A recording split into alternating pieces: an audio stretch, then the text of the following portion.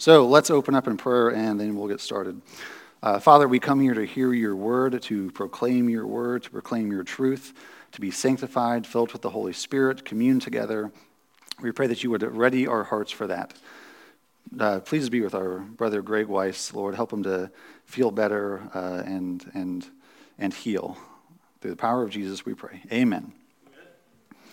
And so this morning in Acts 28, as we wrap up, there are three things I want to look at in this chapter to wrap it up, and which kind of I will use as an overview of the whole book of Acts that we've kind of seen. And so those things are, first, that over and over again in the book of Acts, this is the only historic narrative we get in Scripture of the first century church in the narrative sense.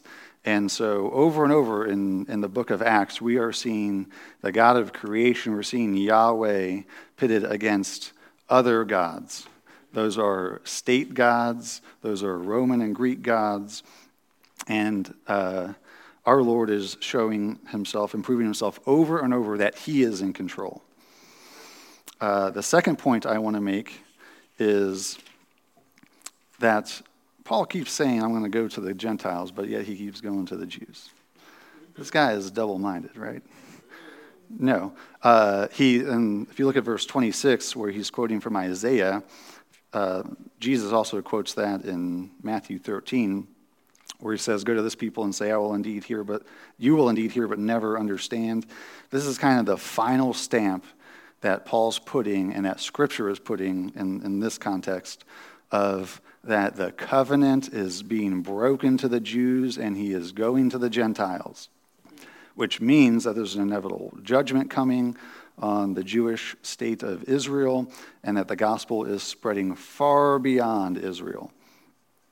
And the third point I want to bring out is the very last the very last two verses in Acts 28 was where Paul spent his time out of his own expense, proclaiming the kingdom of God and teaching about Jesus with boldness and without hindrance, and teaching about the kingdom. And so on our first note, let me find just roughly what verse we're looking at first. That the God we worship is the God of creation, the God of providence. He is totally sovereign. To give you a little bit of backstory about where we're at in Acts 28, is the last 5 or so chapters, 8 chapters, we haven't seen very much life of the church. So mostly through the book of Acts, we've been looking at what is the life of the early church? What are they doing? What does it look like? How is, if Acts 1:8 is true, where Jesus proclaims that you will receive power from on high, and then you will be my witnesses in Jerusalem, Judea, and Samaria, and to the ends of the earth. If that is true, and Jesus is saying, I will build my church, and the gates of Hades will not stand against it, then the life of the early church is that narrative of being filled with the Spirit and Christ building his church. And he builds it by people being witnesses. He builds it by power of the Holy Spirit. He builds it by creating a new Israel. By having a chosen people to go forth and proclaim what he's done. And so most of the book of Acts, we've been looking at the life of the early church and how Jesus is working through the community. But in the last about 8-9 chapters, we don't have that. We've got Paul getting arrested and him traveling from port to port and his troubles there. And so the last couple of chapters, Paul has been traveling to Rome. He appealed to Caesar when he could have been set free. He brings it out in this chapter also. He proclaims before Agrippa and Felix, governors of Rome, and he gives his testimony more than a couple times. And now we're at the point where he's at sea. The ship had wrecked in chapter 27, and Paul had seen a messenger, an angel of the Lord had come to Paul and told him how to get the whole crew to safety. And the last time I spoke on chapter 27, it was all about, I told you so, when Paul's like, I told you so, and shoves it in their face. He doesn't quite do that. But he does say, I told you so, and so that he can give them more counsel. And as a way of receiving what the Lord is saying and directing them, particularly directing Paul to do to save everybody in the ship. And so now they have crash landed, and they find out in the first couple of verses of chapter 8, they find out that the island is called Malta. And so this is the account where Paul, they're warming themselves by a fire. They're just in a shipwreck. They've been out to sea for months. At one point it says that they hadn't eaten for 14 days, and they know they're about to hit land, and they're like, okay, let's eat and strengthen ourselves so that we could hopefully not die and get to the shore. And so they've been in a heap of a mess with this ship, and then they crash land on the island of Malta. If you look at verse 4, when the native people saw the creature, so Paul gets bitten by the snake. He's getting bundled in wood for a fire, goes in, puts his hand, gets a big old snake on his hand. Warning, don't go camping. You might get bit by a snake. Verse 4, when the native people saw the creature hanging from his hand, they said to one another, no doubt this man is a murderer, though he has escaped from the sea Justice, which is one of the Greek gods, justice. That's why if you see it in the ESV or in other translations, it's a capital J. Justice has not allowed him to live. He, however, shook off the creature into the fire and suffered no harm. They were waiting for him to swell up or suddenly fall down dead. But when they had waited a long time and saw no misfortune come to him, they changed their minds and said that he was a god. This is how the world works. You're getting judged. Something bad is happening to you. Obviously, the gods are against you. And then when the misfortune doesn't happen, obviously the gods are for you. It's whichever way they want it to go, right? And so they're saying the god Justice, the sea, that Roman god, that Greek and Roman god, had come through a snake, and because he was a murderer, he must not have been caught, because he was caught. He was on a Roman ship traveling to trial, and so they figured he must be a murderer, and that Justice had finally caught up to him, right? And then he gets bit, and then nothing happens. Well, he must be a god.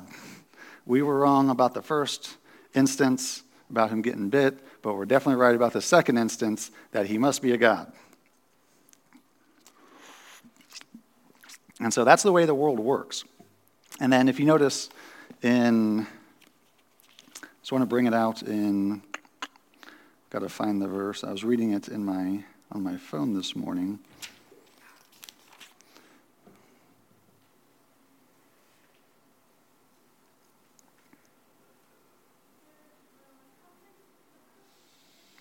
Okay, look at verse 11. And so on the islands of Malta, Paul, just to read it, to give you context, Paul had stayed there 3 months. They had happened to stay next to one of the governor's mansions. They gave him food. They were able to preach to him for 3 months. And now they're going to set sail for Rome after, verse 11, after 3 months we set sail in a ship that had wintered in the island, a ship of Alexandria, with the twin gods as a figurehead. Putting in at Syracuse, we stayed there for 3 days. So why does he even make a mention of what is on the mast of this ship, what's on the forefront? Why does he even make mention that this ship has figures of the twin gods at the front? I think he's comparing gods again. I don't think he's like, well, this was a really famous ship, and you could look at that. There's a lot of ships. But he's comparing gods again. I don't think there's a whole lot of other reasons why that information would be in there, except that the God we serve is really sovereign, and he's constantly pitting, and you see this all throughout the Old Testament, all other gods against the God, right? You get through in the Exodus, you get the gods of Egypt against the God of Israel. And in Scripture, and you can kind of see this, you see this through the narrative of the entire book of Acts, is other so-called gods versus the true God. You see it in the fortune teller. You see it in Acts, I think that's 6 or 8. You see it in Simon the magician. You see it in even against the Jews. You see it against how the Jews are living and presenting versus the true God. And so, because I still stand by, and maybe, so 9:30 is more of a teaching and less of a preaching.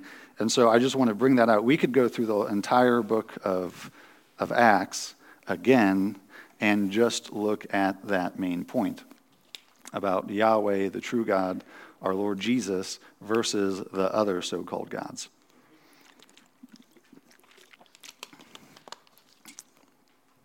And just as a point of apologetics, everybody should be familiar with the first about 25 Psalms. More familiar, I guess. If you start your Bible reading again every year, whether you finished or not, then you should be more familiar with those ones anyways. Look at Psalm 2.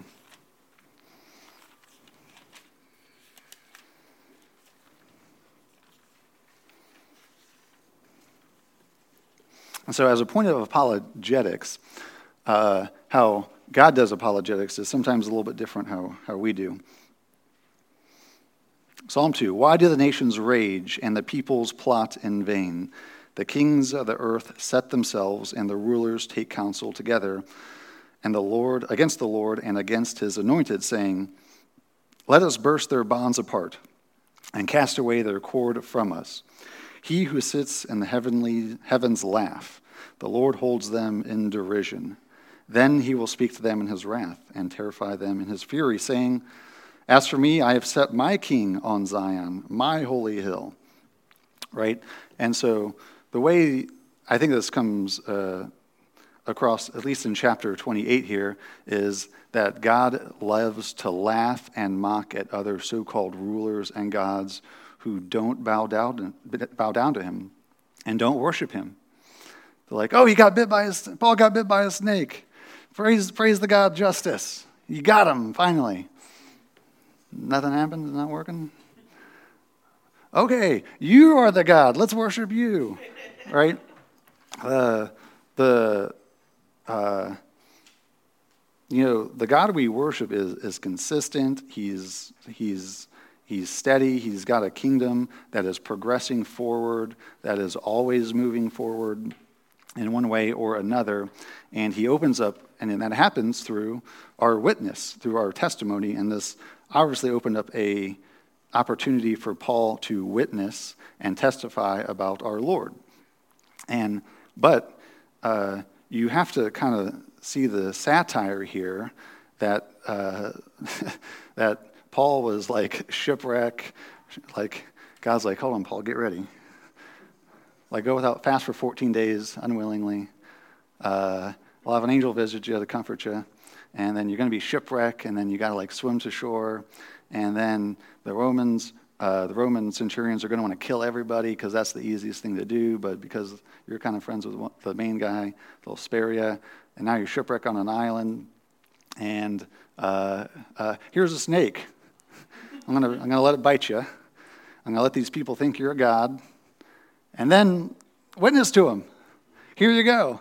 He's like, if I was Paul, I'd be like, man, I'm tired. I was on that ship, Paul. I was on that ship, God.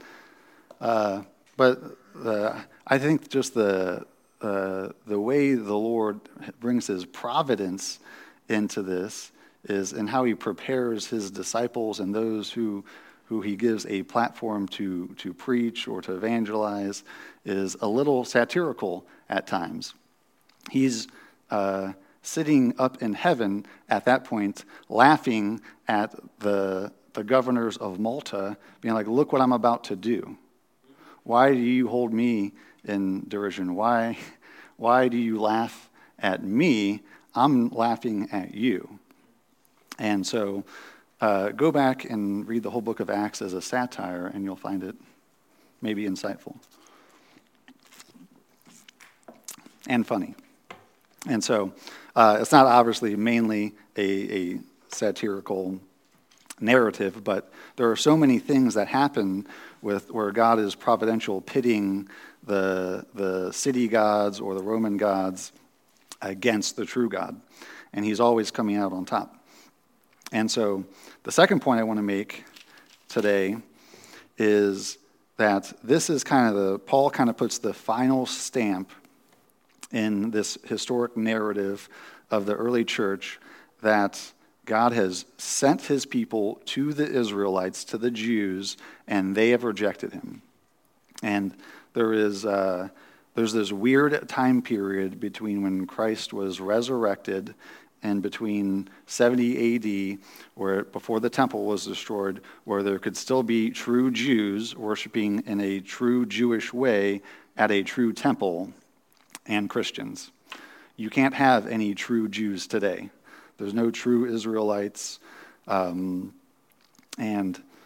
Assuming the book of Acts wraps up around like 61 to 62 AD, before the Jewish War started in 65, 68 or something, kind of puts in context where it's also a little funny that the Jews in Rome hadn't even heard of Paul. They've heard of this sect, but none of the Jews at that point sent any delegates to warn them about Paul, which is like, why? How'd they skip over that one? They'd been following him to make sure he dies all the way up into his journey. Maybe they thought he was dead because they got shipwrecked and they didn't know the ship was there. Maybe they assumed he was dead. I don't know. But that would have been a safe bet because the ship didn't arrive safely and they would have found out it was shipwrecked. And maybe they didn't send any delegates to Rome because they thought Paul was dead. Maybe they got lazy. I don't know. But it appears that none of the Jews had heard about Paul. They'd only heard about this sect called the Way, which they name it here again, even though they'd been called Christians at that point. And so there's this weird time where you get all of the epistles in this period where there's still a temple that people worship at, yet God is getting ready to end Judaism as they've known it for thousands of years. No temple, no Judaism, right? After 70 AD, after the Jewish wars with the Romans, after Jerusalem is sacked by the Romans and gets the temple totally destroyed, and the prophecies that Jesus says in Matthew 23-24 come fulfilled, then the Jews are so dispersed at that point that there is no way to tell if any Jewish person comes from any particular tribe or lineage anymore. And so I think here in the book of Acts, you see that final stamp that Paul, and by the Holy Spirit, he's saying, prophesying Isaiah again, go to this people and say, you will indeed hear but never understand, and you will indeed see but never perceive. For this people's heart has grown dull, and with their ears they can barely hear, and their eyes they have closed, lest they should see with their eyes and hear with their ears and understand with their heart and turn, and I would heal them. And so you kind of have this running narrative through the book of Acts is that Christ is bringing in some of the Jewish people as a remnant. Very few of them compared to the Gentiles. But it's even when Paul says, I'm going to the Gentiles, forget you Jews.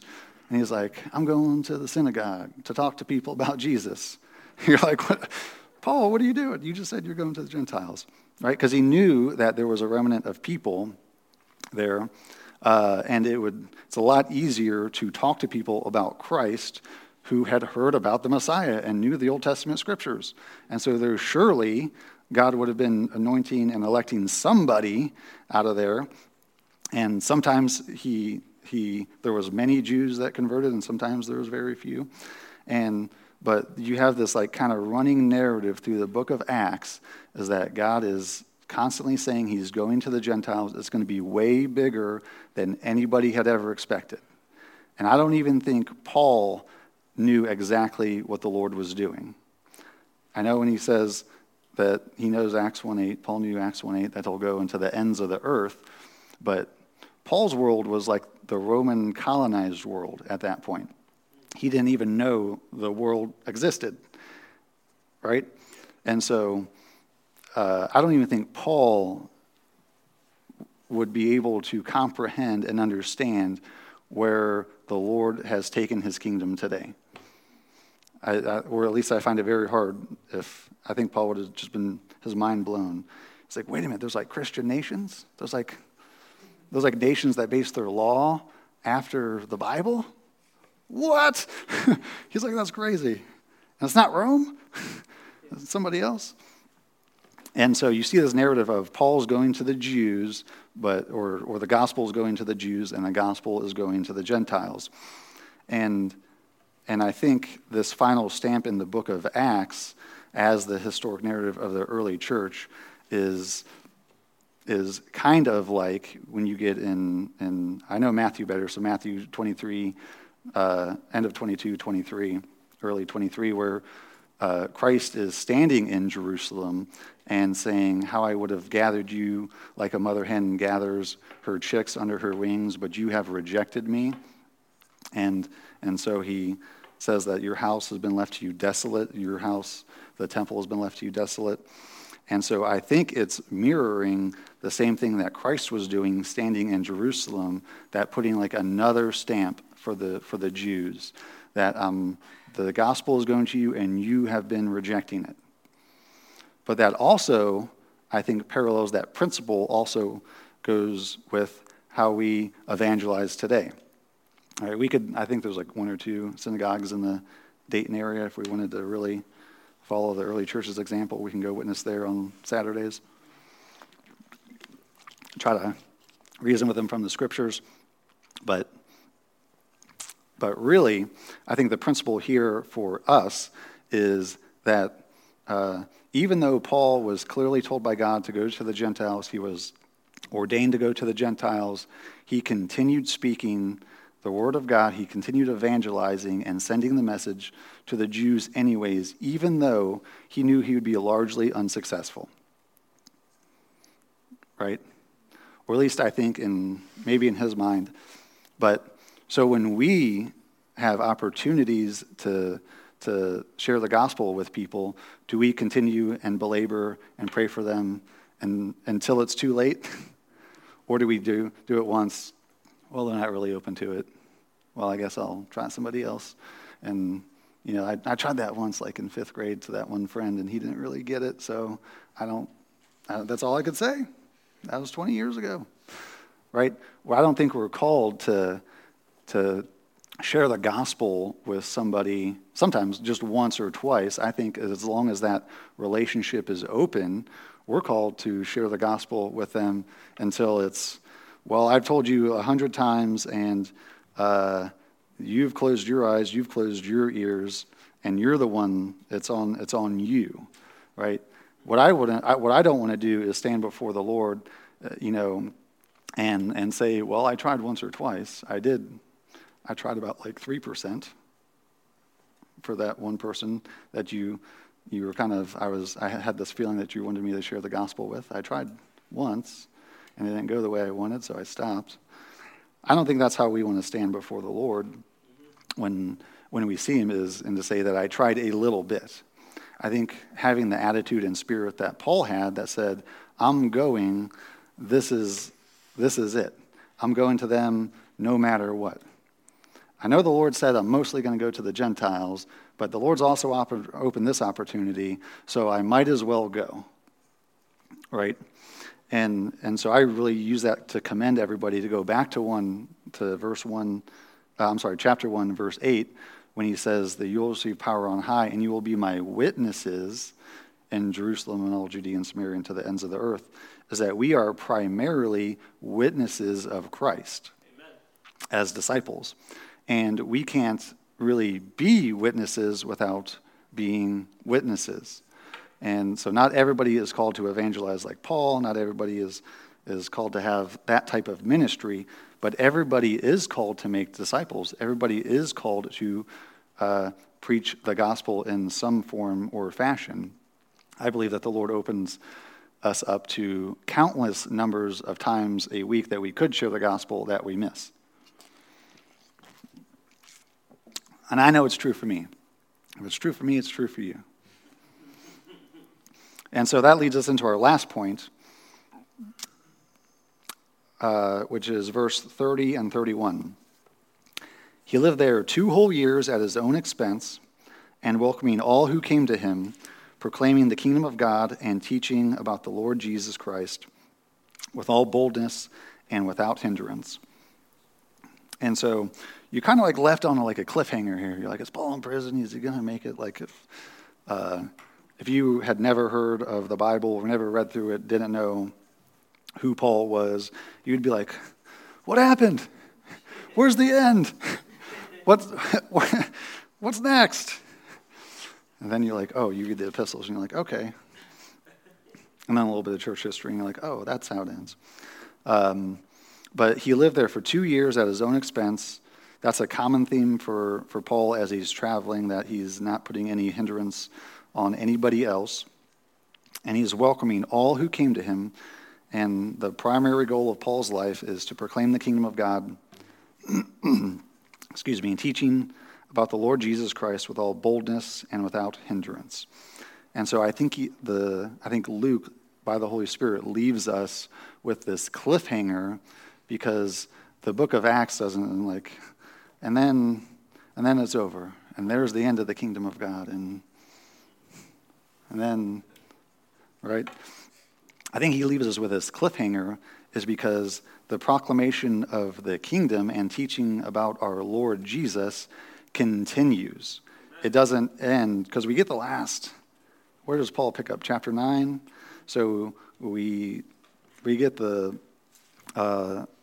last 19 chapters or so about one man primarily, and so it is easy to read the book and be like, all of this is wrapped up in Paul. Then he writes 13 epistles, and then he plants the majority of the churches. And then why isn't he the head of the church opposed to Peter? And you get these kind of questions like, well, what's next? Well, it's because it's ongoing. It's left as a cliffhanger because the cliffhanger is still there. We're on the cliff, hanging, so to speak. It's not over yet. Right? And this is how the kingdom is advancing, not just by signs and wonders, which it is, by getting baptized and filled with the Holy Spirit that we see all throughout the book of Acts, and planting churches, but by proclaiming the kingdom of God and teaching about the Lord Jesus Christ. And Paul was able to do it with boldness and without any hindrance. And so you kind of get this cliffhanger, like what's next, but you also kind of get this lull about like, oh, that was probably really restful for Paul. Paul had a rough time. I don't want to imitate Paul's life exactly. And so it's kind of this cliffhanger, but it's a little bit of a lull in Paul's life, where he's just continuing to advance the kingdom by proclaiming the kingdom and teaching. And so, and teaching about our Lord. And so, but that's where we're at today. Those last 2 verses are continuing, and they will continue until our Lord's return.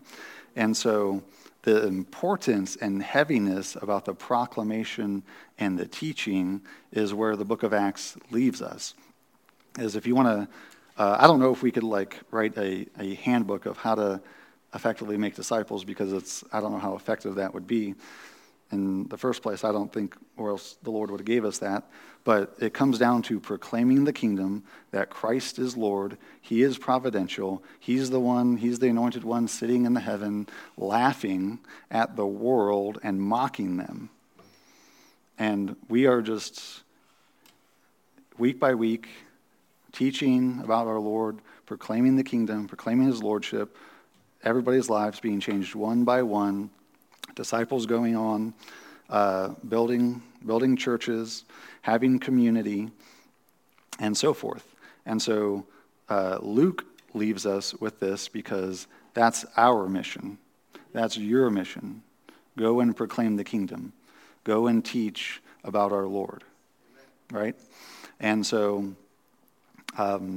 those aspects of is what I kind of try to bring out on what we do in our 9:30 and 10:30, just to give you a heads up, because I like discussing this, and this is a 9:30, and so it's more of a teaching,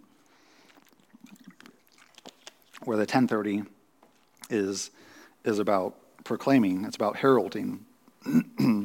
And so we have those two distinctions in Scripture over and over.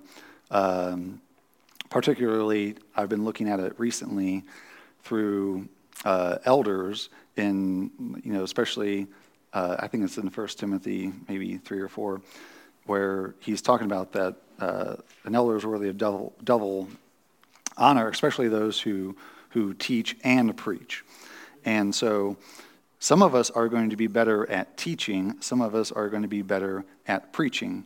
And so this isn't reserved for the pulpit. Paul, as far as I know, he was an apostolic minister. He started churches. He was probably the head elder for a time period, and then he planted them, left, did it again, and multiplied, grew a team, sent Timothy, Titus to be elders. And so, but in principle, all of us are called to proclaim, to preach, and to teach, and to inform. And so think about that as we're being witnesses of Christ, of when we're in the world with coworkers, with families, around hot topic Thanksgiving dinners, which is what my family used to be known for, and about how to instruct and how to proclaim. And so there's some times where we get into it where we have to say, that's not true, right? Like when Paul gets bit by the snake and they're like, oh, you're a God. You're like, that's not true. Jesus is Lord, right? That's a proclamation. God is in control. He is providential. What you just said was anti-gospel. Let me tell you a little bit of the gospel. And teaching is a lot to do with information and instruction. And so what we hear on Sundays at the 10:30 is mostly preaching, where we get the general principle, we get the gospel, we receive Christ. And our teaching, and you go throughout the week, you press that into the corners. That's teaching. You hear, like in the Ten Commandments, let's do thou shalt not steal. You get the proclamation, don't steal, don't do it. And then you should get teaching on how to press that into corners, like, well, what is stealing? Well, does the government steal? I don't know. Let's take a look at that. Is it stealing if I borrowed a lawnmower and then it broke? Do I have to pay him back?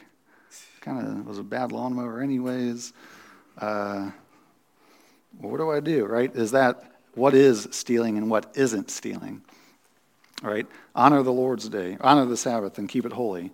That's a proclamation. What does that mean? How do you press it into the corners is the teaching. And so that's something I want to look at further in another teaching series, just to because you need to know when you're being a witness of Christ when it's time to proclaim and when it's time to teach. And you can't really, they're not inseparable. You usually can't just limit one and only do teaching or only do proclamation. They do go hand in hand, which is why they're here in Scripture side by side all the time. But when you have opportunities to be witnesses of Christ, you should be looking at ways to proclaim and ways to teach. Because sometimes people are just misinformed, right? And sometimes that teaching, a misinformation on what they think the Bible says, who they think God is, what they think Jesus is like, leads to a more correct teaching, an opportunity to teach better on what the Bible does say, and a proclamation, which leads to an opportunity for them to repent and receive Christ and hear the gospel. And so those are the way the Lord kind of opens up opportunities. So we need to be thinking about how we can be witnesses in proclamation and in teaching. And so that's going to conclude our book of Acts. We are done. And so continue on as the book of Acts is just left at a cliffhanger. Go and proclaim the kingdom and go and teach about our Lord. He's sovereign. He's got people out there who have to hear the good news. Amen.